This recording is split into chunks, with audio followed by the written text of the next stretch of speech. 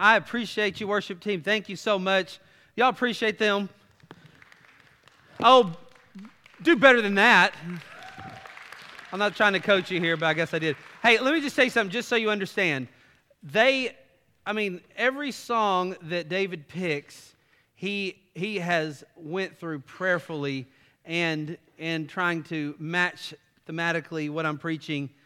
Then they practice and they practice. Let me encourage you to do something.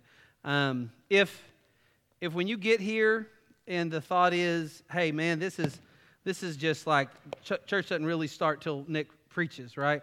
No, it starts when we start singing together. And listen, if you don't like singing, then you are not going to like heaven. I'm just telling you. So if you don't like that, don't get saved, right? Because there's going to be a whole lot of it. You're not going to like it. Okay. I'm not supposed to be preaching yet. Hey, we have a children's ministry. So thankful for the Laytons. Everybody turn around and say, thank you, Laytons. They're going to be doing Kids Club here today. And so now we'll dismiss the Kids Club age. And we do have childcare on the other side for the younger kids. And when you can take your Bible, you can go over to Matthew chapter 5. George and Castle couldn't be here today, this morning. He'd sent a text. They're feeling underneath the weather. And so they've kind of had some sickness coming here for the last couple days. So be in prayer. Also, we got word that Bill Harris is now moved to the Jewish home over here in Cordova. And so for those of you that have been seeing him, we're praying for him. So that's where he's at now. And by the way, people have asked me, can we visit Bill? Yeah, we've been able to visit Bill.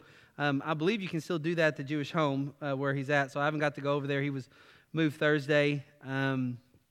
So man, a man that really loves the Lord. And so I'm looking here at John 5, and I'm like, this does not look like what I plan to preach from today. So maybe I should turn to Matthew chapter 5. Much better, much better. So what we're going to do is our youth retreat, we did the Sermon on the Mount. We called it King of the Mount. And so we did that as our youth retreat. And what I told the youth workers is I'm kind of rounding out the gospel, discipleship in the Gospels. I'm going to go ahead and take the Sermon on the Mount and just preach through that text. So it'll take us several weeks, and I want to really do that just because I would really say this. Let's say persecution were to happen, or let's say that you were able to go on a mission trip, and in that mission trip you could only bring, a couple chapters from the Bible to smuggle into North Korea, right? What would I tell you to bring? I'd probably say bring Sermon on the Mount. That'd probably be, if you could smuggle in something for Christians to be sanctified and edified with, bring in Sermon on the Mount. In fact, I would have to say, even in a lot of discipleship, the Sermon on the Mount, chapter 5 through 7, you can accomplish so much for growth in godliness. If you were kind of a person that said, I don't think I can read the whole Bible this year, but if I could take a section of the Bible and really, if I could hone in on it and really grow in the Lord, what would you say? I would say Sermon on the Mount. It's a accessible portion of Scripture for God's people. So I want to spend a little bit of time on it, and then my plan is we'll preach the resurrection. Then, Lord willing, we'll dive into 2 Corinthians to complement the 1 Corinthians series I did. Who knows how long ago that was, right? 6 years, 7 years, I don't know. We all remember, don't we? So we'll dive into that. First, would you do this? Would you stand in reverence to the reading of God's Word? I'm going to read out of the Legacy Standard Version. That's what I have right here. If you have any kind of literal translation, such as a NASB, ESV, King James Version, New King James Version, it should follow really closely. Now, this is chapter 5 in verse 1. Now, Jesus saw the crowds who went up to the mountain, and after he sat down, his disciples came to him. And he opened his mouth and began to teach them, saying, Blessed are the poor in spirit, for theirs is the kingdom of heaven. Blessed are those who mourn, for they shall be comforted. Blessed are the lowly, for they shall inherit the earth. Blessed are those who hunger and thirst for righteousness, for they shall be satisfied. Blessed are the merciful, for they shall receive mercy. And blessed are the pure in heart, for they shall see God. Blessed are the peacemakers, for they shall be called the sons of God. Blessed are those who have been persecuted for the sake of righteousness, for theirs is the kingdom of heaven. Blessed are you when people insult you and persecute you and falsely say all kinds of evil against you because of me. Rejoice and be glad, for your reward in heaven is great. For in the same way they persecuted the prophets who were before you. You are the salt of the earth. But if the salt has become tasteless, how will it be made salty again? It is no longer good for anything except to be thrown out, to be trampled under the foot of men. You are the light of the world. A city set on a hill cannot be hid, nor does anyone light a lamp and put it under a basket, but on the lampstand, and it gives light to all who are in the house. Let your light shine before men in such a way that they may see your good works and glorify your Father who is in heaven. Would you pray with me? We are thankful for your sovereign hand. We are thankful for your grace. We are thankful that you've called many of us to salvation, that you've saved many of us. And there's some who do not have saving faith. They may have a faith that is that of their parents, a faith of that of ritual, a faith of their own righteousness, but not a faith that depends on your righteousness and your finished work. Would you let today be their day of salvation? Save them. Would you let God's people drink from this text? May my soul drink from this text. May our souls drink from this text. This is normal. This is normal. It was normal for the people of God. So God, let us embrace this. Let us look at it. Not to manipulate a happy life, but to live the happy life in light of what we are, what's happened to us as a result of your work of saving us and coming into our lives and giving us new hearts and the Spirit of God being inside of us. We are sealed with your Spirit. So help that. And God's people said, amen. Amen. Thank you.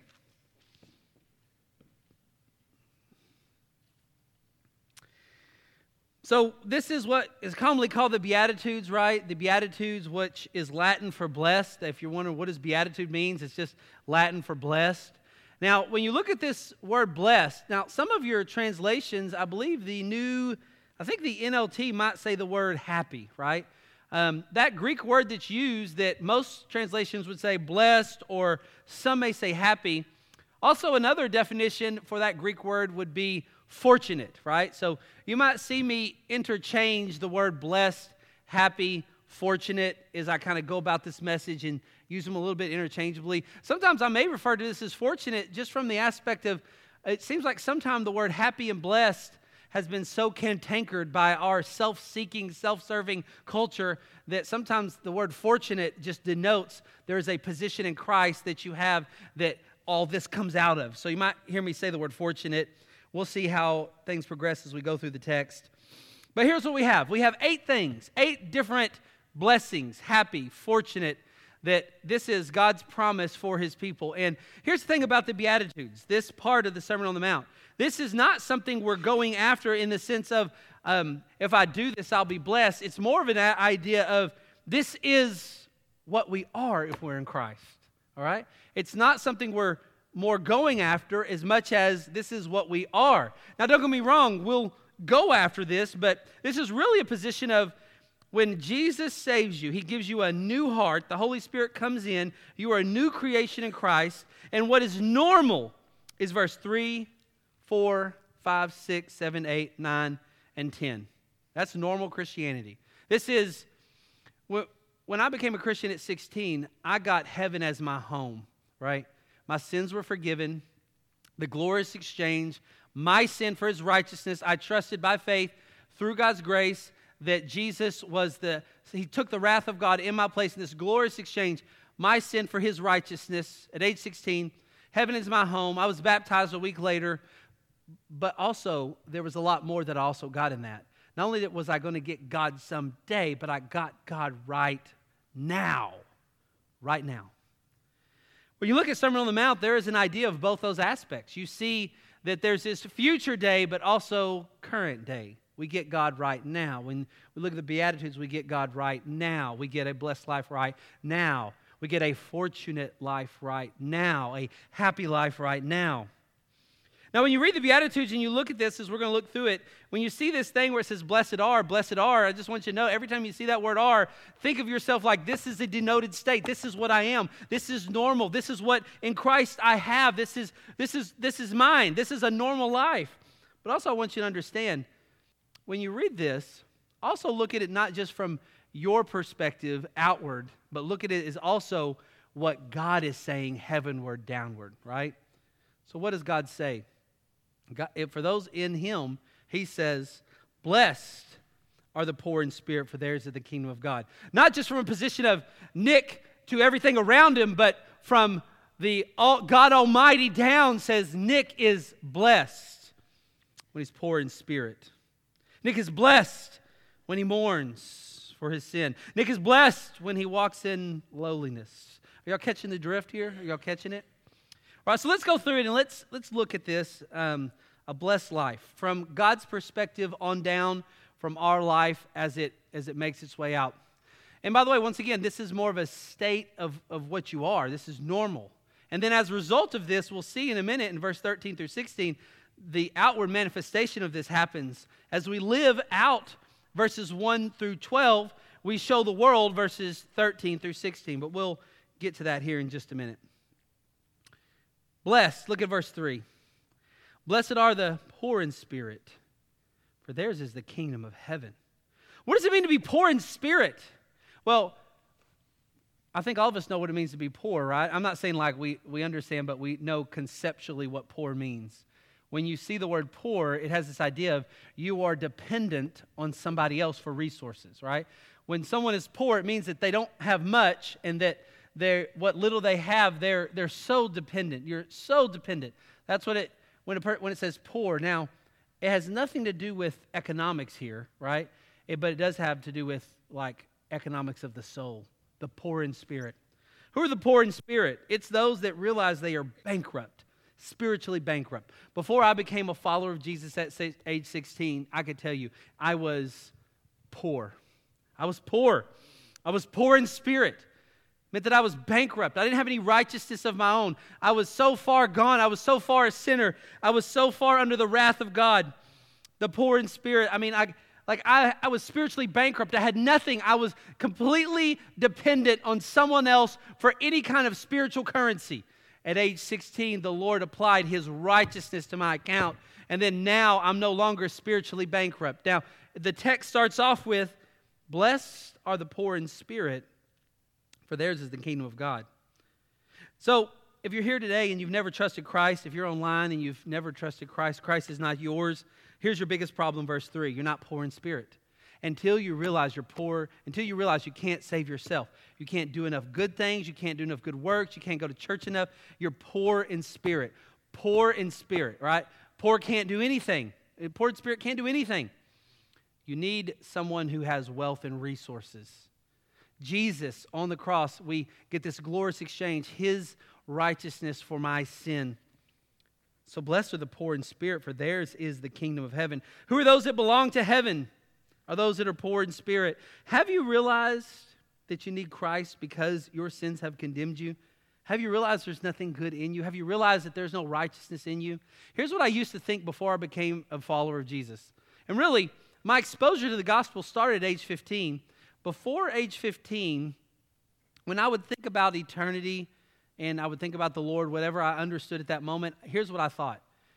If your good outweighs your bad, then God's going to say, come on in, right? Come on into heaven. That's what I thought. And I can remember there's a movie that came out way back in the day, and some of you, we're going to date each other when we say this. There was a movie that came out that frightened me, right, that I watched. And that's when I started to really, it's weird. God can use anything He wants to use. But do y'all remember a movie called Ghost? Anybody remember that movie? Right? All the gray hairs are like, yeah, I remember that, right?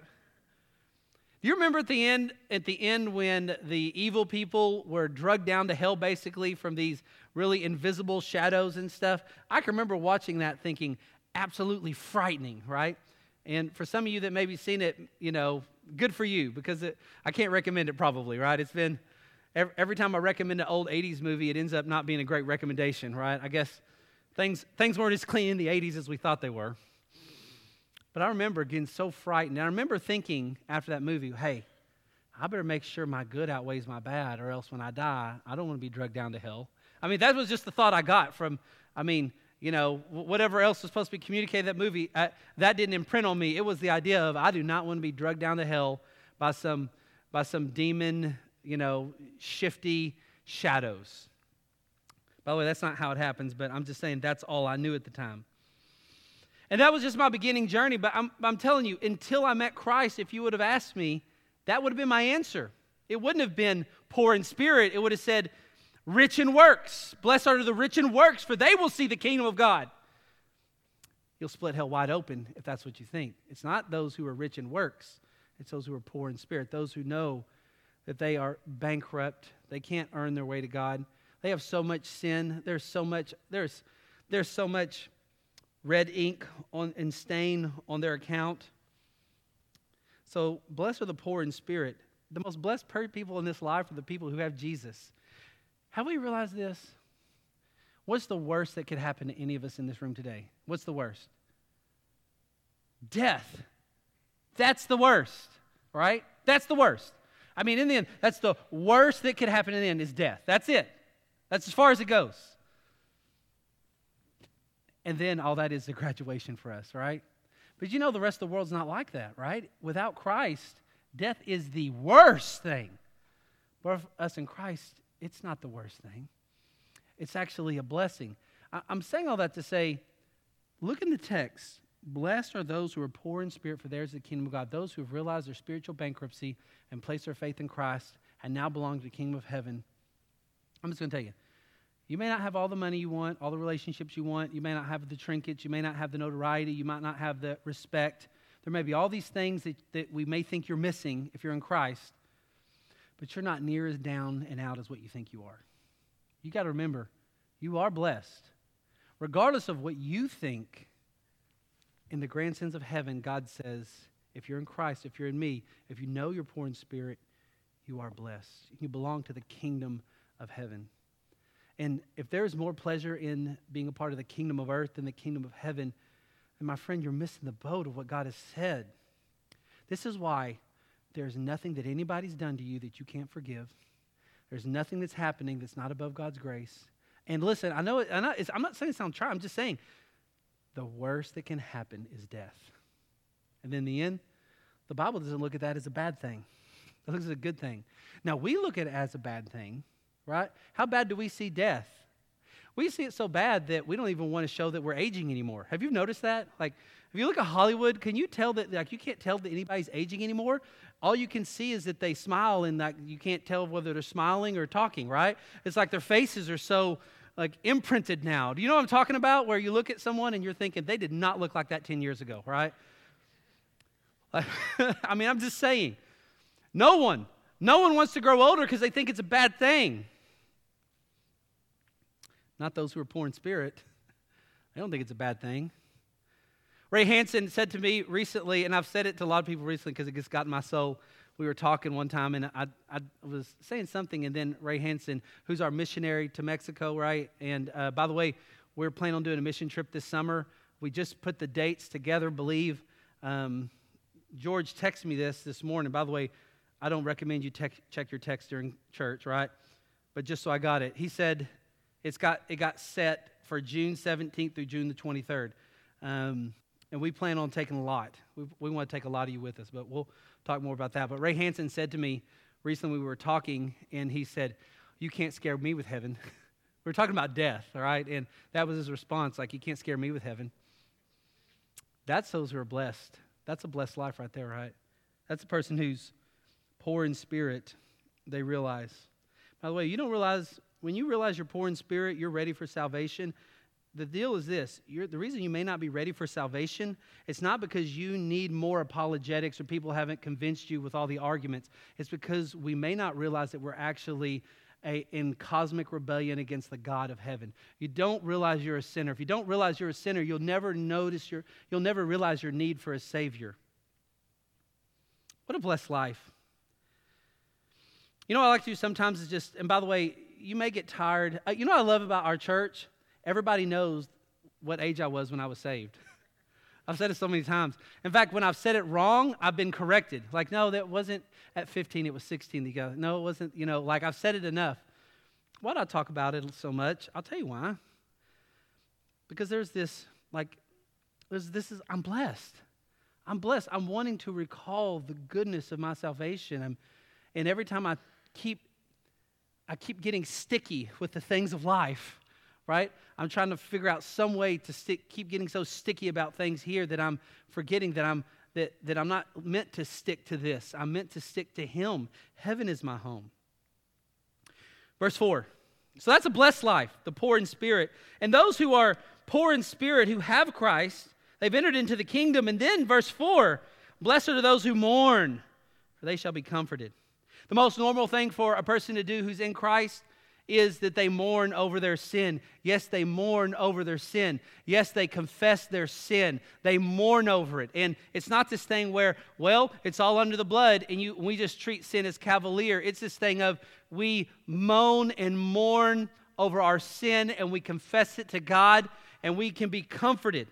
This is the great thing about being a Christian is you still sin when you're a Christian, but when you sin as a Christian, you have somewhere to take your sin. I still believe 1 John 1:9, right? If we confess our sins, He is faithful and just to forgive us our sins and cleanse us from all unrighteousness. You know what's the worst thing about being an unbeliever? Here's one of the worst things. You'll never be comforted when you confess your sin as an unbeliever. You'll never be comforted when you confess your sin as an unbeliever. I mean, you know what it's like. If you're online and you hear, you know what it's like. You'll keep confessing and confessing, and it's like you know that it's still there. The beauty of a follower of Jesus is that when we confess our sin, I'm talking about a godly confession, a godly repentance, the Lord restores us back into fellowship with Him. So David Dries, actually in the worship team we were talking about it this morning in our kind of pre-worship kind of planning this morning. I read a article yesterday about the Asbury revival that's going on. Now, I don't know all the particulars, but the article that I read, there is a revival going on in Kentucky that's been that started really out of a bunch of students came back after a worship service and started confessing their sin. And then it grew and grew. And for what I understand, they're still having daily worship meetings, but it's involving a confession of sin. What is that? That's a mourning, right? Blessed are those who mourn over their sin, right? By the way, I'm so embarrassed that I think the church as a whole in America doesn't really get this. Have you noticed that most of our new songs that come out have nothing to do about mourning over sin? Right? In fact, most of us would run from a church that had anything, unless the music was peppy and made us feel good about ourselves. I mean, when's the last time, I'm not talking about I'm talking about in general, right? That you ever notice that no one really writes about mourning over sin that much, right? You notice the new songs, that's not usually on the top of the greatest Christian hits. Hillsong's obviously not writing songs about that kind of stuff. Blessed are others who mourn. You know what's really interesting? I thought at 44, I would mourn less over sin than I do now. When I was 18, I can remember, I became a Christian at 16, and boy, I really struggled with that life of sanctification from 16 and 18, right? Does anybody remember those days, right? Just a little bit of rebellion going on in my heart and soul and life, and some rebellion that no one knew about, right? Even rebellion that my parents didn't know about because I was a good liar. Got any good liars in here, right? Professional liars. If you don't know how to lie, come talk to me. I can fill you in on how to do that well. But I can remember thinking, when I graduated high school, thinking, okay, now I'm done with mischievousness, right? Going to shake this off and grow up and go to college and everything's going to be okay. Anybody ever thought that way, right? Do y'all know the end of that experiment? For some reason, sin still follows you. And you still want to get into it. I can remember thinking to myself, man, okay, someday I'll be free of this. At 44, I'm still not. But I can tell you this. Although I don't sin like I did when I was 18 or like I did between 16 and 18, I see myself more unrighteous today than I did then. And I appreciate and savor the Savior now more than I did then. It's called mourning, right? You're mourning. God comforts. God doesn't want us to get to this point where we mourn over our sin and the fact that we never trust that His grace is sufficient to forgive, but also He doesn't want us to be cavalier, where it's just one of these things where we just pray like a hopscotch prayer and we just don't really mourn and take seriously the exceeding deceptive sin in our life. I wonder if that's why we don't see revival a lot, is not more confession of sin, a mourning over sin. So this is the blessed life. I know people go like, oh, how is that blessed to mourn after sin? Oh man, it is so blessed. Like the more we realize our rebellion against God, the more thankful we are for Him and the more gracious we are to others. It revolutionizes our life. The most miserable life any of us will to live a Pharisee's life. It'll make our relationship with God miserable, and it'll make those around us miserable, and there'll be nothing that anybody around us can ever do to fill our supposed love tank, right? So we mourn, and we're blessed. We're fortunate. Not everybody can do that. This is why I will tell you, please reject this idea that there's just as much divorce in the church as there is outside the church. That's not a true statistic, by the way. Not true, right? There is divorce in the church, but not like outside the church. And I'll tell you why. Because when you're in Christ, you can repent of sin and own up to your own sin and selfishness, right? Those outside of Christ don't have that ability, right? Like any marriage that two unbelievers, they can have, it's possible they can have a great marriage, but when push comes to shove, they're out, everybody's out for themselves. That really becomes a difficult thing, but with Christians, it's totally different. We can actually own up to our sin. We can mourn over our sin. We can experience a type of marriage that is different from everybody else around. It's a blessed life that we get to live. So he says, blessed are those who are poor in spirit, spiritually bankrupt, for theirs is the kingdom of heaven. Blessed are those who mourn, for they shall be comforted. Blessed are those that are lowly, for they shall inherit the earth. So this one is unique. It's only for people below 5 foot. The lowly. All you tall people, I'm sorry. Get right with Jesus. I don't know what to tell you. Blessed are the lowly. Now it's interesting. So I have the LSB version. It says lowly. If you've an NIV, it'd say meek. And a New Living Translation, it says humble. The NASB would say gentle. All these are good words. I really like the word humble. All these are good definitions. I really think the best, truest expression we see in this, blessed are the lowly, we're talking about humility, for they shall inherit the earth. The humble, blessed are the lowly. Here's what humility is. Humility is not talking bad about yourself, right? Obviously, humility is not making much of yourself. Humility is this idea of nothing is about self. That's humility. The interesting thing about humility is you stop being humble whenever you start thinking you are. That's the thing. You never really know when you're humble. You don't even know it. It wouldn't even, if you were a humble person, you wouldn't even have the capacity to even recognize it. Here's what a humble person looks like. Life is about the glory of God and the good of others. The glory of God and the good of others.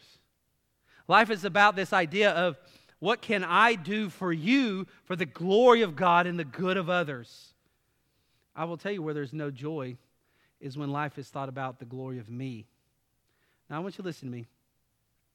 I'm going to say this until Jesus takes me home. The vast majority of the counselors the average person sees and the books that are read and most of the sermons on the airwaves, I'm just telling you, most of the time, it has nothing to do with humility. It's about making much of oneself. You get a book like, and I don't step on toes, but I mean, when you read it and you see between the lines, you've got great evangelical books out there that a lot of people have read, but in the end, it points a person to self and self-exaltation. The 5 love languages got some great stuff, but in the end, it's pointing to this idea that someone needs to fill your tank, right? Love and Respect, great book, but it points to another idea that you'll get respect once you love him, and she'll get love once he gets respect, and once he gets respect, you'll get love. This idea of someone's got to do for me first. I want to tell you, that's not the way of Christ. Here's our way. Our way is for the glory of God and the good of the person. And this is the life that God will bless. This is the life that God will say, you're fortunate.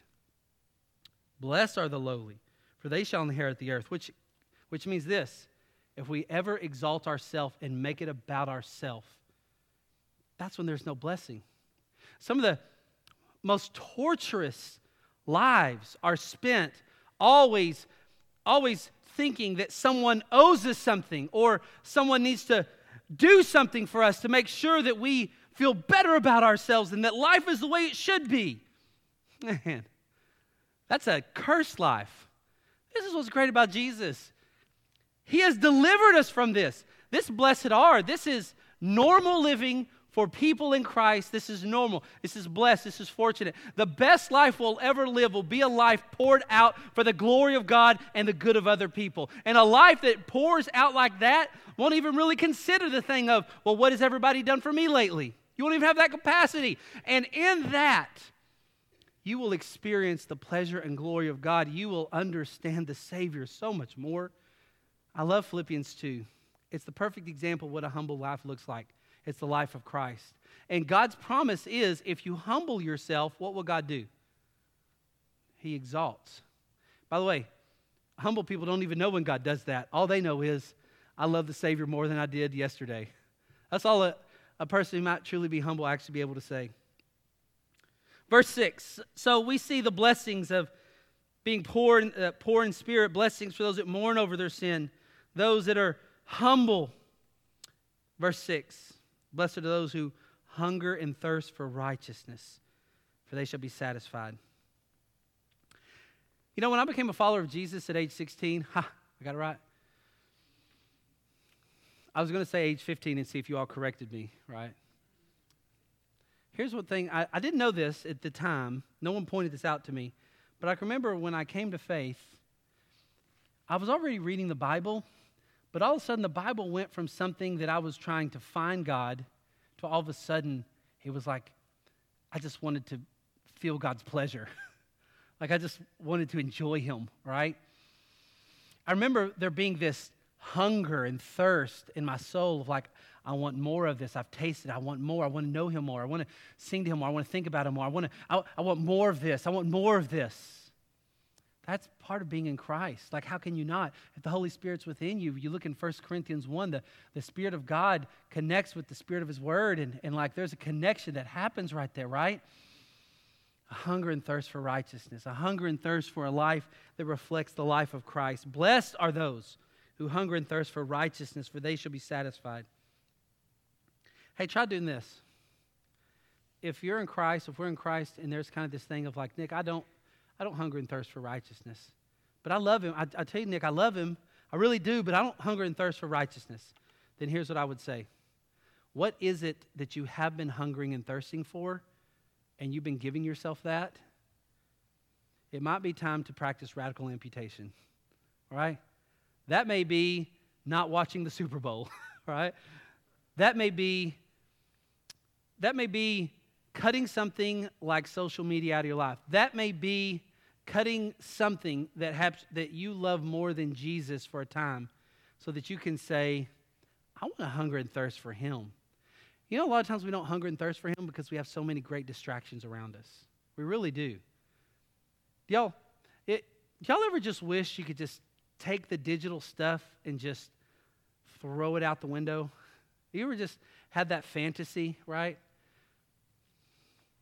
There's so many distractions about hungering and thirsting for God. It's almost as if, have you ever drank salt water before?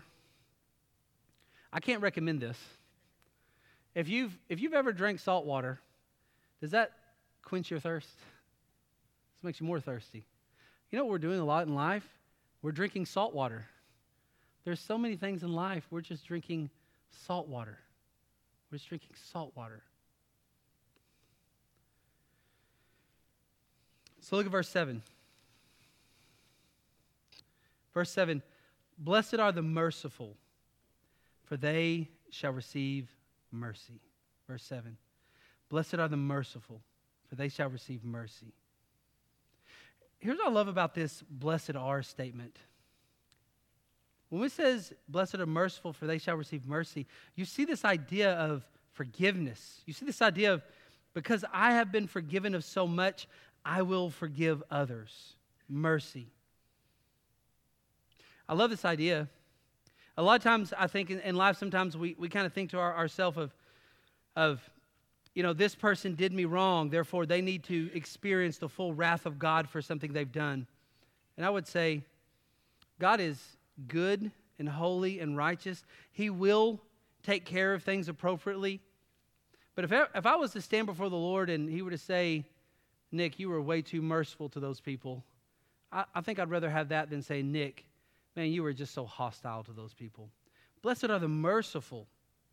As much as I've been forgiven and showed mercy, I want to show mercy as well. Verse 8. Blessed are the pure in heart, for they shall see God. But do you look at this one and think, pure in heart? How can I ever be pure in heart? Like, man, that's a really hard one. You know what's really great about being in Christ? If you're in Christ, the Bible says you have a what heart? Yeah, a new heart, a pure heart. Now, does that mean you're perfect? No. But it does mean there's been this internal change, right? There's been this internal change that has so changed you where now your heart is divided. It can now be a single-minded heart. It is a heart that delights in the Lord. It's a heart that's found the true treasure. It's a heart that is seeking the Lord. Now, here's the thing that sometimes people think. There's no way the Lord can ever do that kind of change in my life. Really? I was reading in Exodus last week, and what was really interesting about the children of Israel, while Moses is up there getting the blueprints for the tabernacle, the priestly garments, the Ark of the Covenant, all the furniture that goes in the tabernacle, right? Getting all the blueprints, right? Does anybody know what the children of Israel were doing at that time? They're building a golden calf, right? Some of that material was actually going to be devoted, right, to the temple, right, to the tabernacle, the gold, right? This is stuff that they came out of Egypt with. Of course, I love that when Moses gets down from Sinai and he's asking Aaron about it, Aaron's kind of like, well, I don't know. I threw this gold in the fire and out came this calf. I don't even know what happened, Moses. It just kind of popped out here. I just love it. What classic lying and blame shifting, right? Like, I don't know. It just came out. What's interesting is that's if we're talking about cosmic treason against Yahweh, He took you out of Egypt after over 400 years, showed Himself more powerful than every pagan Egyptian god, and the first thing you do on the other side is you decide to build something else and say, this is the God that delivered us, right? Just terrible, unfaithful stuff. But then you read in Exodus that Moses intercedes, right? And then when you read the end of Exodus, what do you discover? It says that when it came to building the tabernacle and the furniture, that the people of a willing heart started giving towards it. In fact, it says in Exodus that they started giving so much that they had to actually restrict them. Now, I want to tell you that story because that's not, in the middle of Exodus, that's not what you would have said about Israel. You would have said they were unfaithful. But by the end, the mediation work of Moses pointing us to the greater Moses, right? Like these people are being faithful from the heart. This is God's people. Blessed are the pure in heart, for they shall see God. We can have a pure heart. That heart is us. This is ours in Christ. This is normal. This is what we have. We have a changed heart. What's normal is to love Him. What's normal is to confess sin. What's normal is to hate sin and love Him. What's normal is to desire God. What's normal is to find pleasure in Him above all things. Verse 9. This is number 7. Blessed are the peacemakers, for they shall be called the sons of God. A lot of times we're more peace breakers than peacemakers. We really are. Peacemakers, I would say, are people that they don't go for false peace. Sometimes we go for false peace, which is we're okay with unforgiveness and bitterness. We'll just avoid a person, right? We do a lot of that in Christianity, right? Someone's offended us or we've been offended by somebody and we just punt on them and go another route and have nothing to do with them again. That's not a peacemaker. That's a peace breaker. Or someone's offended us and the first thing we do is go gossip to somebody who has nothing to do with the issue just so we can talk bad about the person. That's a peace breaker, not a peacemaker. A peacemaker is someone that says there's an offense one-on-one, we'll cover it. 2 to 3 if we have to. We'll keep working till we get resolution and reconciliation. That's a peacemaker. A peacemaker, ooh, this is a tough one. Have you ever been asked to be the 2 or 3 witnesses? Like, for instance, one-on-one, someone had some issues, and then they couldn't get it resolved, right? So then they come over and go, Sister Sue and Brother Bob. I just wanted to say those words, Sister and Bob. Take me back, right? I wish we still use those words. It'd be great. Sister Sue and Brother Bob, man, we need your help. We need someone to be the 2 to 3 witnesses. We can't get it solved over here. Sister Sue and Brother Bob, would you come over here and sit down and help us reconcile? Would you be the peacemakers to help us? Now, most people would say, I'm not touching that snake, but a peacemaker will. And by the way, if you're ever asked to do that, it is trench warfare, my friend. It is hard stuff. But blessed are the peacemakers, for they shall be called the sons of God. Those who are in the Lord, who walk with the Lord, that is a godly thing to do, to be a peacemaker, not a peace breaker. Verse 10, this is a blessed life. This is what we are. This is ours. Blessed are those who have been persecuted for the sake of righteousness, for theirs is the kingdom of God. Persecuted for the sake of righteousness, for theirs is the kingdom of God. Let me ask you a question. If it says, blessed are you, persecuted, does that mean that sometimes persecution could be a blessing? Not intrinsically of itself, but that God could have his hand on that situation in such that you could enjoy him and love him and serve him, and there could be a blessing in your life. Could God smile on suffering well? I'm not talking about suffering. I'm not talking about, I don't know if you've ever read the book of Elihu. There's no book of Elihu. The book of Job, right? And he has his friend Elihu. There's one section where Elihu had some great counsel, but there's one part where Elihu kind of basically says, well, if sanctification brings about godliness, then Job, I hope you suffer to the uttermost, right? And I would go, well, we don't probably want to purposefully have suffering just because it'd be fun. But if it comes, you could be doing it for righteousness' sake, and God smiles on it. Blessed are you in verse 11. Now, all this has been in third person. Verses 3 through 10, third person. Now it switches over from these 8 things now it switches over to second person, and he drills in on verse 10, which tells me God's paying special attention to persecution. They would go through it, so would we. And any of us, if you're ever persecuted for righteousness' sake, that can be a blessing. That can be God can smile on that. He says in verse 11, blessed are you when people insult you and persecute you and falsely say all kinds of evil against you because of me. If you try to tell your family about the good news of the gospel and they hate you even more, you could be experiencing the smile of God. Rejoice, verse 12, and be glad, for your reward in heaven is great, for in the same way they persecuted the prophets who were before you. Right?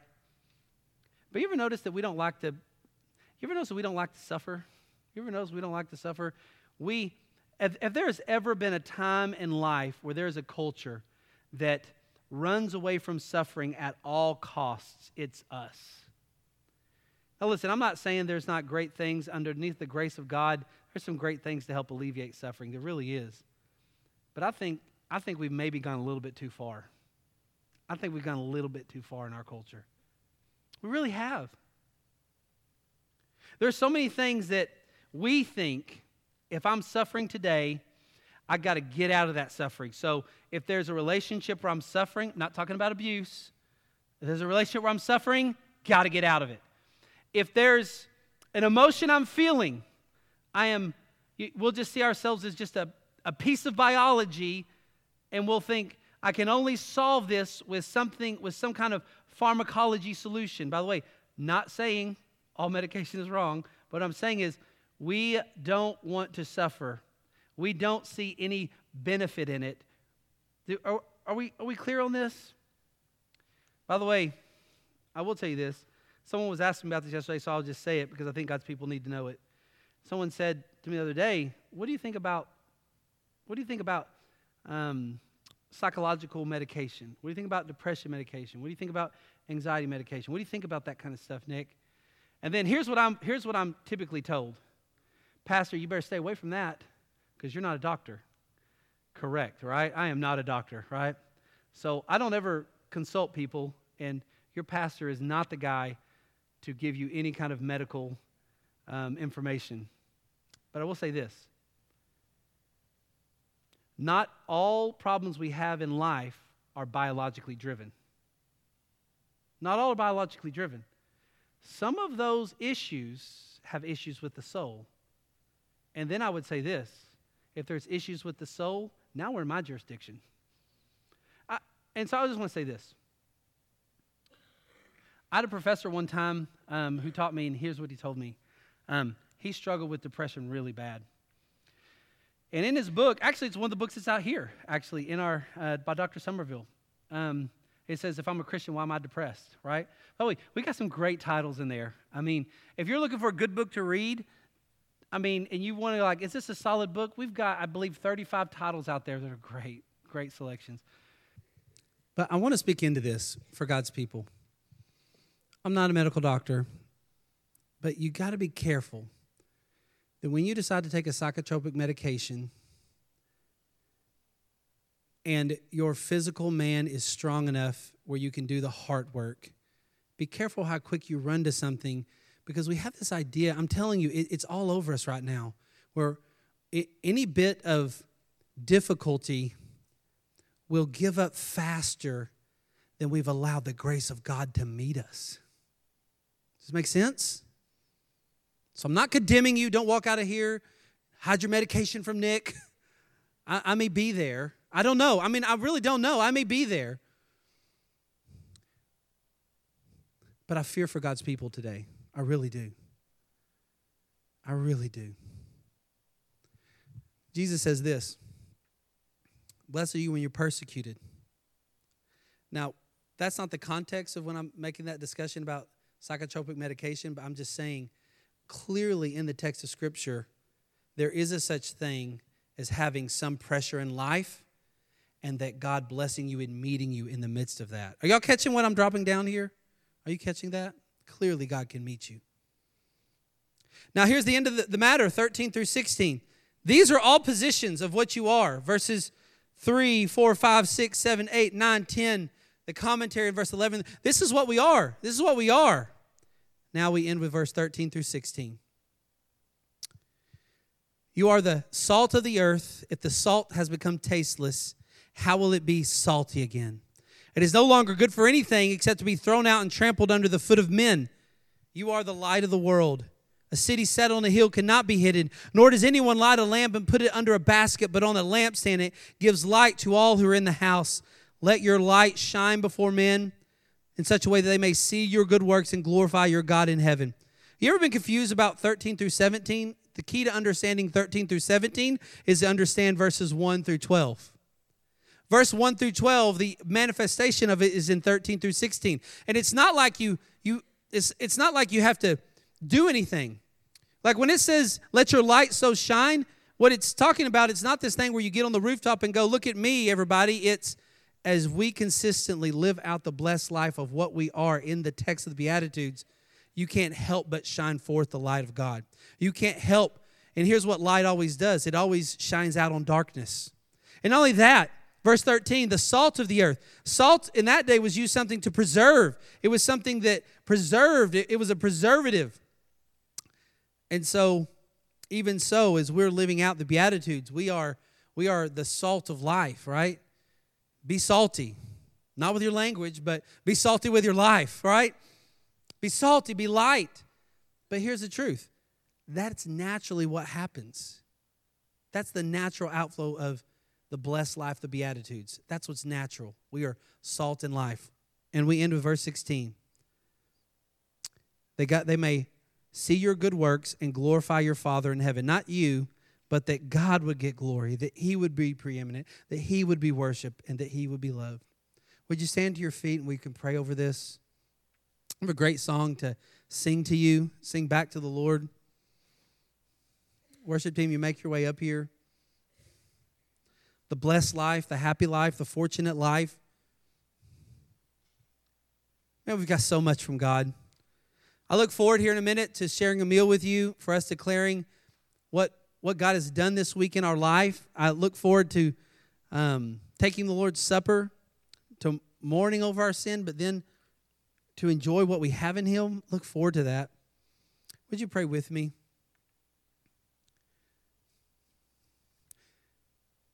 Would you honor your word? Would you honor the thoughts of God that we so need? God, we need this. Would you help us? We love you because you first loved us. May you write the Beatitudes on our soul, because this is what's normal. This is us. This is what we are. In Jesus' name, amen.